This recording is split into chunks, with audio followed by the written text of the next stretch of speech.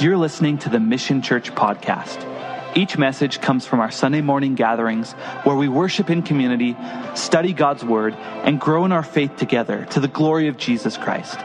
The Mission Church is committed to helping each person belong and believe, and to equip them to embrace the call of God upon their life. We pray these messages will build your faith and encourage you today. Well, I love Christmas, don't you? And we are in the second part of a Christmas series, and the Christmas series is titled, So This is Christmas. Because we're prone to get our eyes on the wrong things, right? This is Christmas, and we're going to be looking at what Christmas is all about. Today, we're looking at God becomes a man from Hebrews chapter 1. So if you need a Bible, raise your hands. The ushers in the aisles, they would love to give you one. And looking at God becoming a man. Hebrews is in the back of your Bible. And so if you would find that, so when we turn there, you'll be ready. Put a bookmark in there. But I love Christmas. One of my favorite things about Christmas are toys. My just fondest memories when my kids were little, I used to love getting Nerf guns and all the different toys. And I still am a kid at heart. I love the toys. Here's a cool toy, by the way. Have you seen these?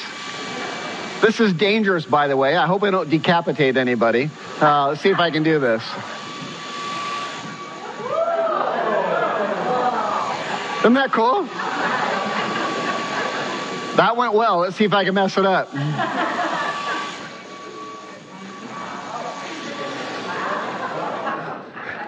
Anyway, love toys.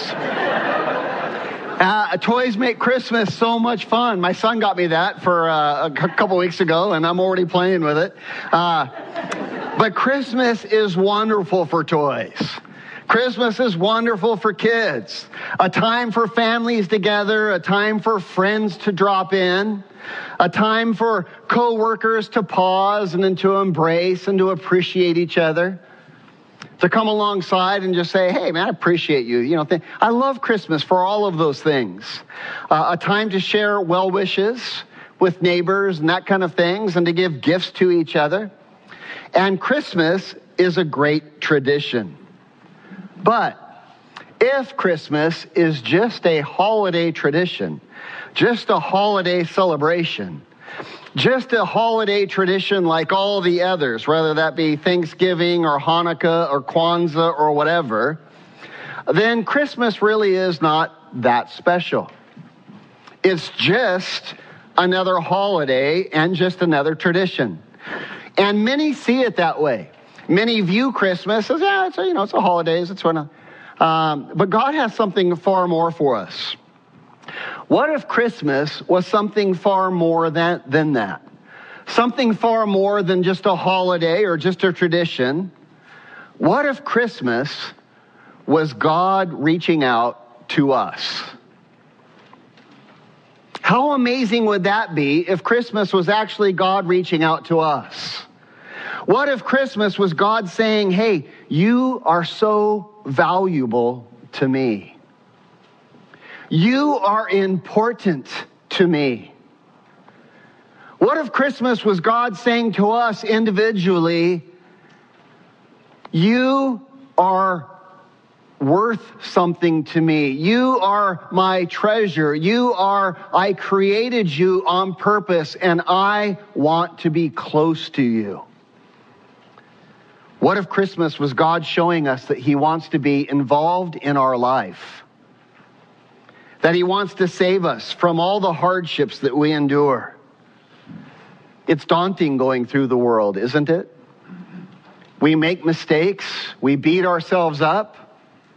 We blow it and we know it. And we feel bad. We know we fall short. And what if Christmas was God coming to us and saying, hey, I know, and I can heal, and I can forgive. I know the areas that you fall short. I know the sins that you have committed, and my mercy is new morning by morning, and I want to forgive you and cleanse you of your unrighteousness.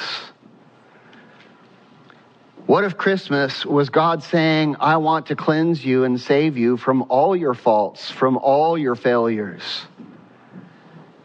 I care for you. What if Christmas was God saying, I want to build you into something that you could never be on your own without me? What if Christmas was God saying, not only do I have plans for you now to build you into something that you could never be without me, but I'm doing a work even far greater than that. I am preparing a future for you. I am preparing an eternity for you. I am preparing a kingdom for you that I want you to take a leadership role in and be very active in. And I am building in you now the character traits to be a leader in that kingdom. Not only for this age, but also in the ages and in the millennia and in the eternity to come. And may I present something to you? That's exactly what Christmas is all about.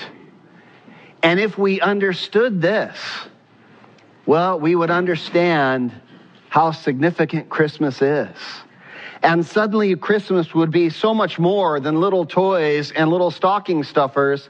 Christmas would be more than traditions and friends and family.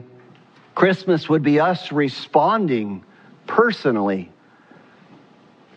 to this God who has so much prepared for us. And we would be responding in awe and adoration and in worship. And that's what Christmas is all about. It is our response and to worship and to praise and to thank. That's the true meaning of Christmas.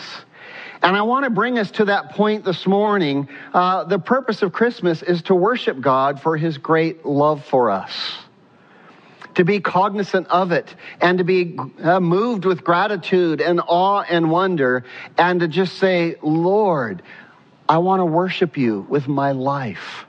That is the purpose of Christmas. And I want to ask you this morning just an application question. How's it going for you there? Have you got caught up in the busyness, in the decorations, in the hustle and bustle to get everything done get all the presents and everything on the shelves that are empty because the ports are clogged and you're worried about this and you're worried about Omicron and you're worried about, how's it going for you at this Christmas season? Did a psychologist name the new variant Omicron? Hey, may we rest. We have a God who's on the throne. He holds everything in control. Nothing is outside of his scope. And this God is madly in love with you. He's gone through great lengths to display his love, and Christmas is the time where we worship him in our response. That's our response at Christmas. And so may we embrace it. You are important to God. You are loved by God. You are so loved by God that he sent Jesus into the world to be the propitiation for our sins. I'm going to use that word a few times. I want you to say it with me, if you will. Propitiation. Say that with me. Propitiation. Propitiation, a word we don't use very much. What does it mean? Propitiation. It's an action. It's a verb. It's an act of actually turning us from a position of wrath to a position of favor. To give a modern day example, let's say that I owed the bank $20,000 for my car, and I'm now 4 or 5 months late on payments. The bank is mad at me. I'm in trouble. I have failed. And they are painfully aware of my failure, and they're making me painfully aware of my failure.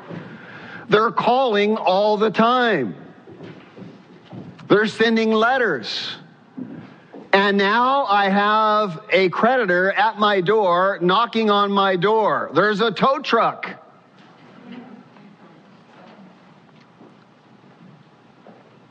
And now I have a rich uncle. And my rich uncle comes along and says, hey, what's going on? What's the tow truck? What's the credit? Well, I owe 20 grand. I'm in trouble. I'm 4 months late. I'm 6 months late, whatever. Hey, I can help you. And he goes down to the bank, and he not only takes care of the $20,000 payment, but he puts an extra $5,000 on there for the banker for his trouble. And what happens to me and my relationship with the banker now? Friend, welcome to the bank. We're glad you're here. No more calls, no more hassles. That is propitiation. And that is the work that Jesus has done for us. This is what John tells us. Take a look at this. 1 John chapter 4, verse 9 and 10. Let me hear you read this, church. The love of God was manifested towards us, that God has sent his only begotten Son into the world, that we might live through him. Notice the words I underlined there on that slide. The love of God was manifested towards us. Or in other words, the love of God was revealed to us. It was? How? Well, this is how. That God sent his only begotten Son into the world that we might, what? That we might live. We read that word and we do not grasp the meaning. Oh, I'm already alive. Well, you're only alive because he created you, for one thing. But secondly, you're a dead man walking. You've got creditors at the door. And the price of your debt is hell. It is eternal separation from God. And you have a creditor at your door, knocking at your door, and there is no way you can ever pay the payment.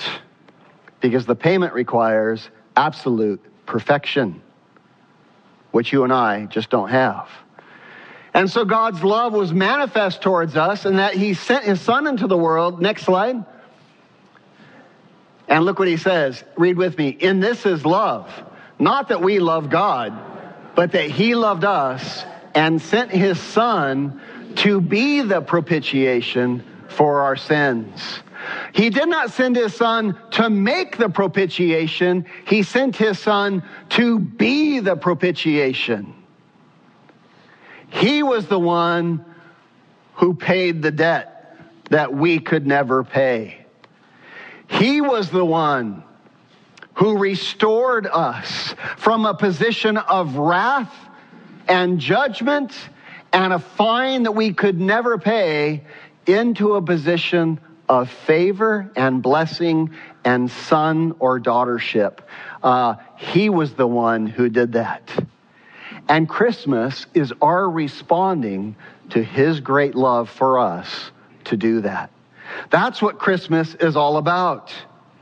Jesus' blood propitiated or satisfied God's demand for justice. God's demand for justice for the sins that we committed, so that God's holiness was not compromised. God has to be just. There's a lot of talk in the nation right now about forgiving student loans. Have you heard this? Tell me, how do you do that? How do we just forgive student loans? We can't. Here's why. Because it would be unjust. You see, justice requires that payment is made. If you have a world where justice isn't required, you have a world of chaos. You have a kingdom of chaos. Say, for example, I have my Starbucks cup in my hand, and I roll down the window and I throw it out the window as I'm driving down the street because I don't want this trash in my car. Now I get pulled over and the cop says, hey, what are you doing? I said, well, I didn't want the trash in my car. Well, now you've made the trash what? Someone else's problem. Now the trash is in my front yard. And if the kingdom is going to be just, there has to be a payment for the sin. So I get hit with a $350 littering ticket. And that'll hire several people to pick up trash, and there's some kind of justice in that system. My point is simply, a kingdom has to be just or it's chaos. If we just forgive student debt, who's going to pay the price? The university? Are they going to work for free? The teachers? Are they going to work for free? All of us, the taxpayers, are we going to pay your education? I don't think so. It would be a messed up situation. And so God, in order to be just, the kingdom has to have propitiation for sin. Does that make sense? And Jesus came to be that propitiation. And this verse tells us that God did not send Jesus into the world to be a good teacher or to be a good humanitarian, or to just love everybody. No. God sent his Son into the world for one purpose and one purpose only, to be the propitiation for our sin, which must be dealt with. I know that we all don't think our sin is that big of a deal, but we cannot come to a holy God with our sin. And I want you to know this: God will not allow that sin to come into his heaven. Amen? Or it wouldn't be heaven. And so there has to be this propitiation. And so the purpose of Christmas is to worship God for his great love for us. That's the purpose of it. Jesus came to be the propitiation for our sin, and that propitiation was a human sacrifice. And now this leads me to another problem. Because I like a God who wants to give propitiation for my sin. But human sacrifice? That seems vile. That seems abhorrent. Human sacrifice for my sin? That seems repulsive. And if human sacrifice is the meaning of Christmas, then I would say, give me Hanukkah. I don't know that I want to know a God who requires a human sacrifice. And so some of you are looking at me like, what, did he go off the deep end? Bear with me. Bear with me. To truly understand God's provision for the propitiation, we have to understand who Jesus is and who God is and what his plan for redemption is. He is not a God of human sacrifice. As a matter of fact, human sacrifice was strictly forbid in the scripture. And yet Jesus went to the cross. So how in the heck does this work? And to answer that question, we have the book of Hebrews, chapter 1. Are you tracking with me? Hebrews chapter 1. I hope you had your spot there, because I'm not going to wait for you. No. Hebrews chapter 1. Give me a big amen if you're there. Amen. Read the first word. God. Read it as one thundering voice. God. God. God. God. God. Who at various times and in various ways, read the next word. Spoke. The person, God. The verb, spoke.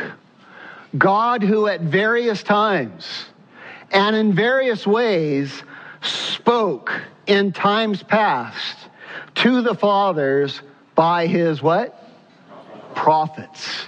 Yes, God has been speaking to us, his creation, from the beginning of time. And he has done it in various ways. He has spoken to us through creation. And through creation we see, wow, God is powerful. God is an amazing designer. God is an incredible artist. but he has spoken to us through prophets to reveal his person.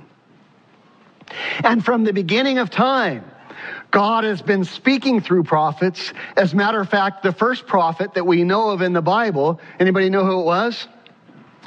It was Enoch. Enoch was only the seventh descendant from Adam. At a time when there was a very few people on the earth, God sent a prophet, Enoch. Guess what Enoch prophesied about? Guess what God used him to speak to the people about? The second coming of Jesus Christ. Wow, crazy. Enoch spoke, the Lord comes with myriads of his saints to rule and to reign on the earth. Book of Jude tells us what Enoch spoke.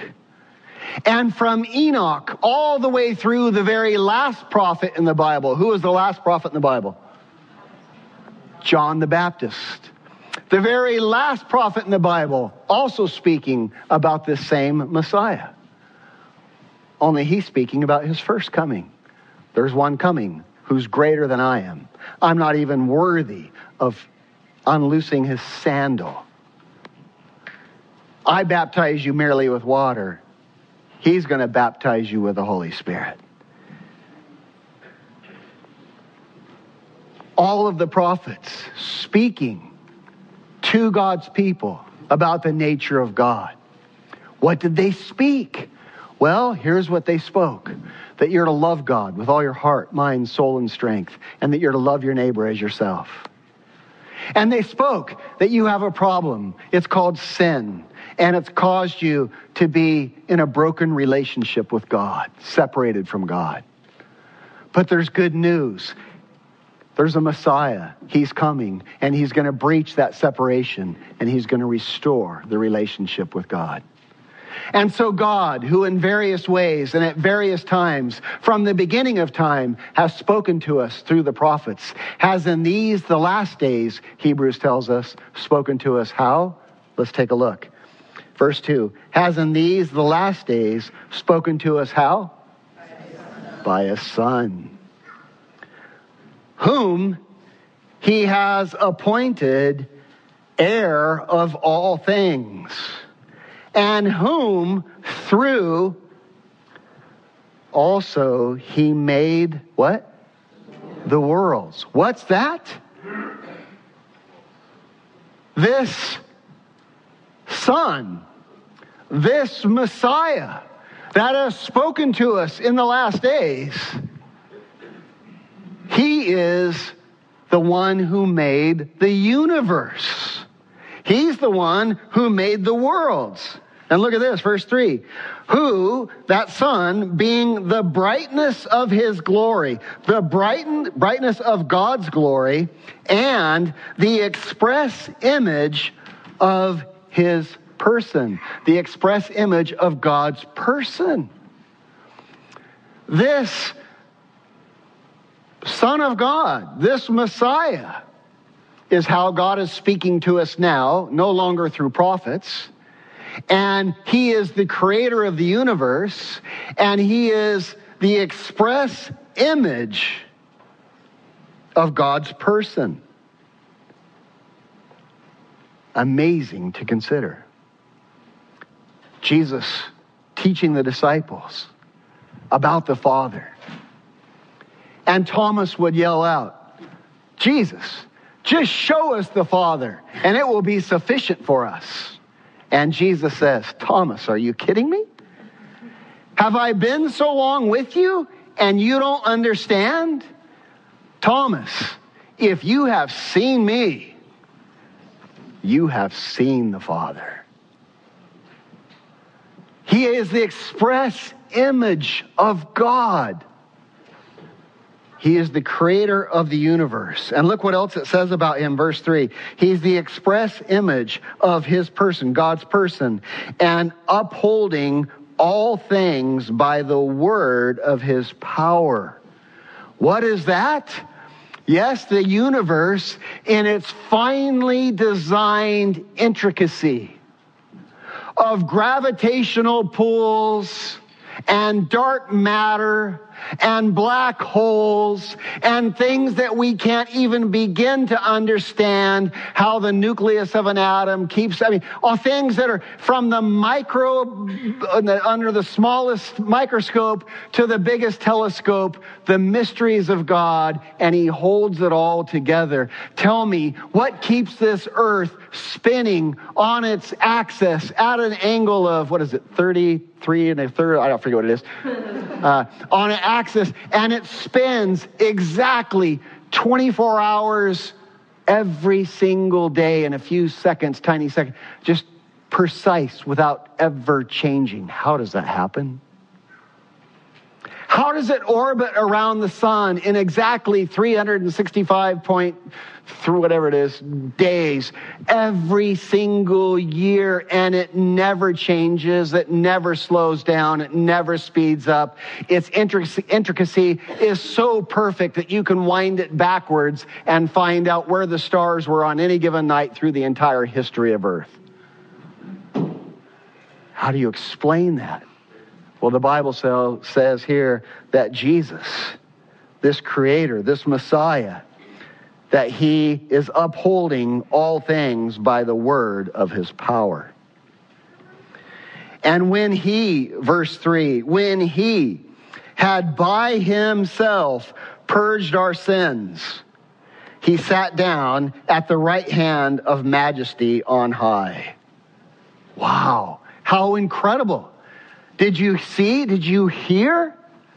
When he single-handedly, all by himself, took care of all the sin in the world. Single-handedly became the propitiation for all the sin in the world. He then ascended back to the throne of God, where he is ruling and reigning. This is our Jesus. He is amazing. Verse 4. Verse 4 starts off with the words, having become, which is really a bad translation. It should say, this shows that he, Jesus, is so much better than the angels, as he has by inheritance obtained a more excellent name than the angels. For to which of the angels did he, God, ever say, you are my son, today I have begotten you? Which angel did he ever say that to? None. And here the author of Hebrews quotes from Psalm 2, you are my son, today I have begotten you, a psalm of David, a messianic prophecy about the second coming of Jesus Christ, when he comes in power and glory to destroy all the nations that are against him, to rule and to reign and to set up his kingdom.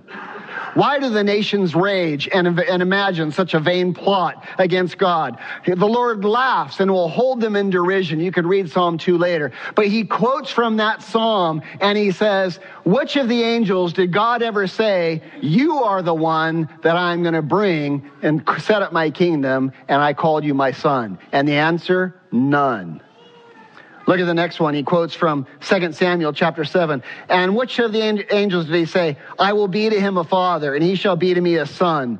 None. Never said that to an angel. And again, the significance of that verse right there is radical. It's a quote from the Davidic covenant, the covenant that God made with David, that the Messiah was going to rule and reign from his kingdom. The lineage of David will be ruling and reigning. To which of the angels did God ever say that would happen to? None. Verse 6. But when he again brings the firstborn into the world, he says, let the angels of God worship him. To which of the angels did God ever say, angels worship each other? None. Never happened. The moment they do that, they become fallen angels. They leave their estate, they sin, and they're now demons. So never. But to the angels, he says, yes, worship him. Worship him. He's God. On the night that the angels revealed to the shepherds that the Messiah was going to be born, all of the angels broke out in worship and worshiped the Messiah in song. Verse 6, but when he brings the firstborn in the world, he says, let the angels of God worship him. But to the angels, verse 7, God says, who makes his angels and his ministers a flame of fire. But to the Son, he says, your throne, O God, is forever and ever. A scepter of righteousness is the scepter of your kingdom. You have loved righteousness and hated lawlessness.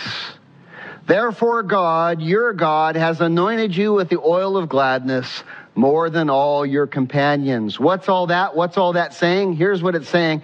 It's saying, listen, to which of the angels did God ever say, you're going to rule on the throne forever and you're going to be the anointed one? None. They are all ministering servants, angels are, sent forth to minister to those who will inherit salvation. Did you know that that's angels' jobs? Angels' jobs are on a ministry assignment to minister to who? To us. They're working behind the scenes, doing things that are allowing your life to continue that somehow got your butt in that chair today. There's a divine work behind all of that. And angels are ministering servants sent forth to minister to those who will inherit salvation. But the Son is the King. A scepter of righteousness will always be in his hand, and he will rule and reign forever, it says. There's no end to his kingdom. Your throne, O God, verse 8, is forever and ever, a scepter of righteousness, right? Verse 10. And to the Son he says, you, Lord, Yahweh, in the beginning laid the foundation of the earth, and the heavens are the work of your hands. They will perish. What will? The foundations of the earth and the heavens will perish. But you will remain. They will all grow old like a garment, and like a cloak, like a jacket. You will fold them up, and they will be changed. But you are the same, and your years will not fail. What's all that? Here's what God is saying. This universe that I created, it's just a playing field. And it's like an old cloth. I'm going to fold it up, and I'm going to put it away, and I'm going to be done with it. I created it for one reason. I created it to put man on it. And to allow him to see the glory of his Creator. A universe so big that we don't even know where it ends. A universe so beautiful that it boggles the mind. The Earth, one of the only planets that has a clear atmosphere that we could even see all of these things. All the other planets have a closed atmosphere. We have a clear atmosphere by God's design so we could understand his glory. And God puts us on this planet and he says, I'm going to work in your life so that you begin to think about me and ponder me. And you're going to have to make a choice. Do you want to be in relationship with this God who is pursuing you and loving you? That is the only purpose of this little ball that we spin on. And when that work is done, he folds it up like a garment. It's interesting, by the way, Einstein found this to be he called it the theory of relativity, where Earth, space, and time all had to come into existence at the exact same time. You can't have you can't have matter without Earth, or without space. And you can't have time without the sun going, the Earth going around the sun, and all of these things had to come into existence at the same time. This Earth, space, and matter, Earth, space, and time, all had to come into existence at the same time in order for any of them to exist. And all of it is going to be folded up like a garment.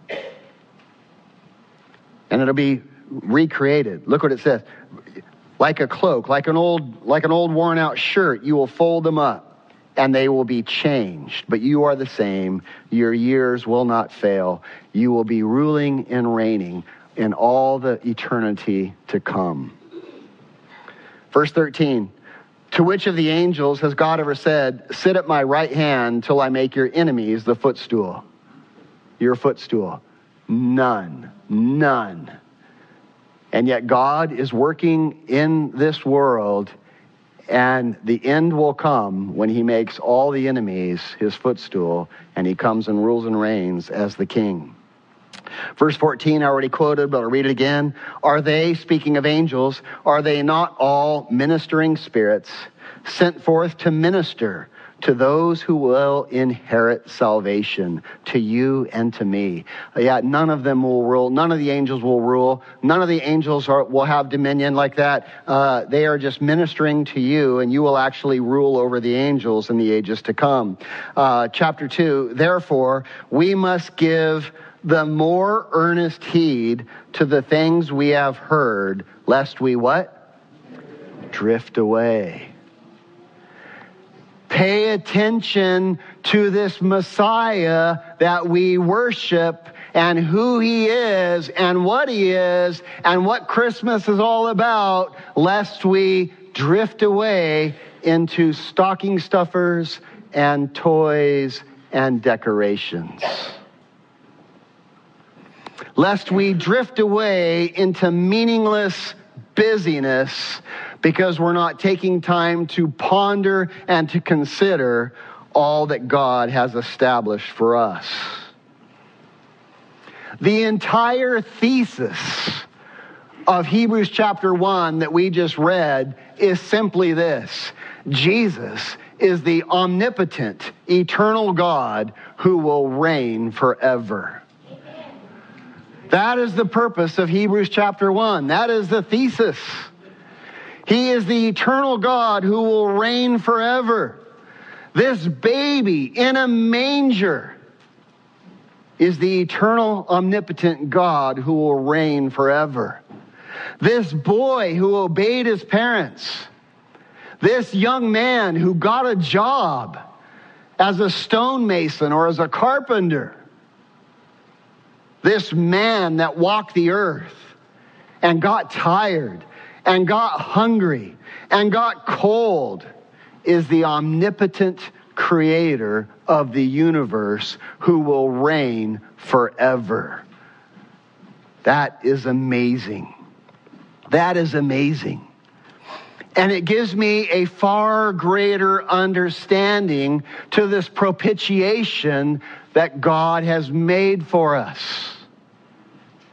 You see, if God required a human sacrifice, I would find that repulsive. But God would never ask another human to be a human sacrifice to purchase our redemption. And so God himself became the propitiating sacrifice to purchase our salvation. And that moves from repulsive to more than awe-inspiring. Oh my goodness. God, the lengths that you would go to bring me back to yourself, to take all of my wretched sin that weighs so heavy on me, all of my failure that I'm so constantly aware of, and to wash me all from it by your propitiating act, you becoming a man on a cross on my behalf, beyond comprehension. God himself became the propitiating sacrifice for our salvation. The point that God would never ask for a human sacrifice was revealed in Leviticus. And it was also revealed in Abraham and Isaac. Abraham was a godly man called by God, the father of the faith. God called him all in his grace. And Abraham lived a life of good faith. But he never had any children. God said, Abraham, I'm going to make a nation out of you. I'm going to make you the one that I bring the nation Israel from. Israel will be from you, Abraham. The people governed by God. That's what Israel means, governed by God. They will be from your lineage. I'm going to draw a people to myself through you. Great. When do we get started? Well, it'll come through your lineage. And Abraham waits, and he waits, and he waits. And no children, no children, no children. Abraham now gets 99 years old. Sarah is way past menopause by decades. Abraham hasn't seen a good night in a long time. And God says, now you will conceive. Why? Why? Here's why. It's a supernatural conception. And Abraham impregnates his wife. They've been married a cajillion years and never had any children. And now she has a child. And that child, his name is Isaac. A divinely blessed birth. A picture of who? A picture of the Messiah to come. The one who will gather the real Israel to himself, God's people. Supernatural birth. God speaking in various ways at various times through the prophet Abraham. Abraham then does have this child of promise. And they're elated. The child grows. He becomes 30 years of age. And God tells him, Abraham, I want you to sacrifice your son on the mountain that I will show you. Abraham is abhorred. You are against human sacrifice. Sacrifice your son on the mountain that I will show you. So the Bible says Abraham goes on a 3-day journey to the mountain that God shows him. The mountain, Mount Moriah, happens to be the exact same place where Jesus was crucified. And from the day Abraham got the command to sacrifice his son, in the father's eyes, the son was as good as dead. He's going on this trip for 3 days. The son's dead in his mind. He goes up the mountain, and Isaac, a 30-year-old man, goes willingly with his father. And he says, Father, I see the wood for the sacrifice. I see the knife for the sacrifice. But where is the sacrifice? Where is the lamb? And Abraham speaks prophetically. Do you remember what he says? God will provide himself the lamb. That is who Jesus is. God himself being the sacrifice. And Abraham goes up there to offer his son, and God says, no, no, no, not a chance. The imagery is now over. And he doesn't kill his son. God abhors human sacrifice. But 2,000 years later, there was another father with another son, and he did not withhold on that same exact mountain that son from the sacrifice. That Jesus became the propitiating sacrifice for our sin.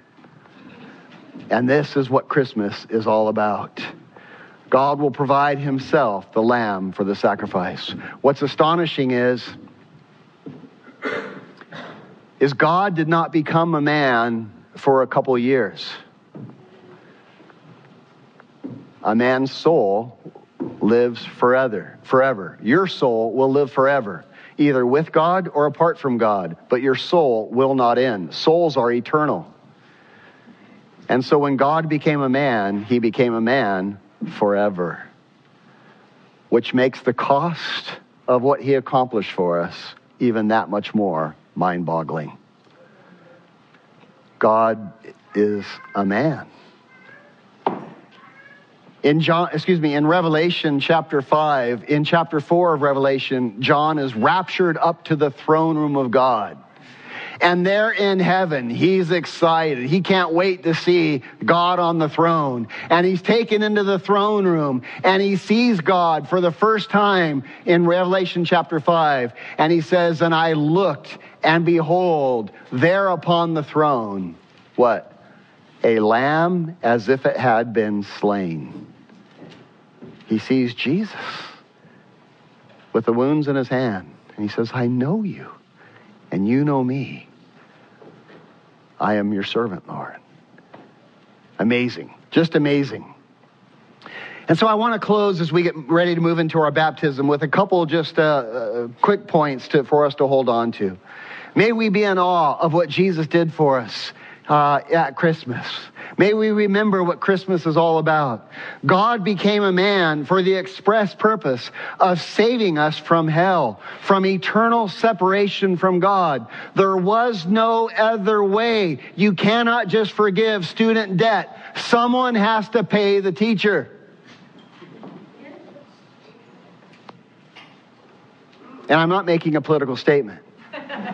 I'm simply saying this was Jesus' chief purpose, to make propitiation so that we do not go to hell, but we're able to be in the presence of God, both now and in the ages to come. Secondly, God became a man to pay the price for our sins. There is a price. Payment had to be made. The wages of sin is what? Death. The price of sin is death. And Jesus experienced spiritual death on our behalf so that we will never have to experience it. We will be absent from the body and present with the Lord. I will take my last breath here and my best breath there and be, oh my gosh, my Savior, my Creator, my King. And I long for the day. God became a man to pay for the price of our sins. And thirdly, God became a man to give us eternal life with God as a free gift. Because I could never earn it. You could never earn it. It requires absolute perfection. It requires perfect holiness. I don't have enough money in my account to ever be perfect. I am sinned and flawed, and I fall short every single day. And Jesus is the only one. He's the only uncle who could pay that bill, if you will, to our previous analogy. And to accomplish all of this, God himself had to subject himself to human life. The exact same human life, the exact same human condition that we face. He suffered pain. He suffered starvation. He suffered the loss of a loved one. He lost his father, his stepdad, when he was very young. He knew the pain of losing a loved one. He submitted himself to the authority and the folly of bad leaders. He was betrayed. He was rejected. He was used and abused. He was denied by his best friends. He was wrongly accused. He did all of it as a man. He was 100% man, and he was 100% God. He lived his life as a regular human. I want you to consider this. He had omnipotent power. It never left him.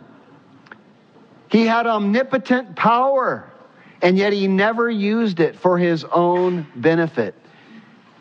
He lived his life every day as a man. Had he used his power ever for his own benefit, he would not be our kinsman redeemer. He would not be able to be the propitiation for our sin. So he never used his power. Doing so would have disqualified him as our redeemer. And which is interesting to ponder and consider. It's one thing to face cruelty and hardship because you have no choice in the matter. It's another thing to face cruelty and hardship and you have the power not to, and you choose to do it anyway. That's just incredible. I remember back when I had the Yamaha dealership. I used to have a Yamaha dealership in Poway. And at 2 a.m, I got a phone call. Hey, your place is being broken into. I lived in Encinitas. I drive all the way out to Poway. I get out there and I see that they drove a truck through the front glass windows and through the front doors and just caved in the whole facade of my building, the front of the building, and did a smash and grab. I was wronged. I was abused. I was wrongfully treated. I was stolen from. And if I had the power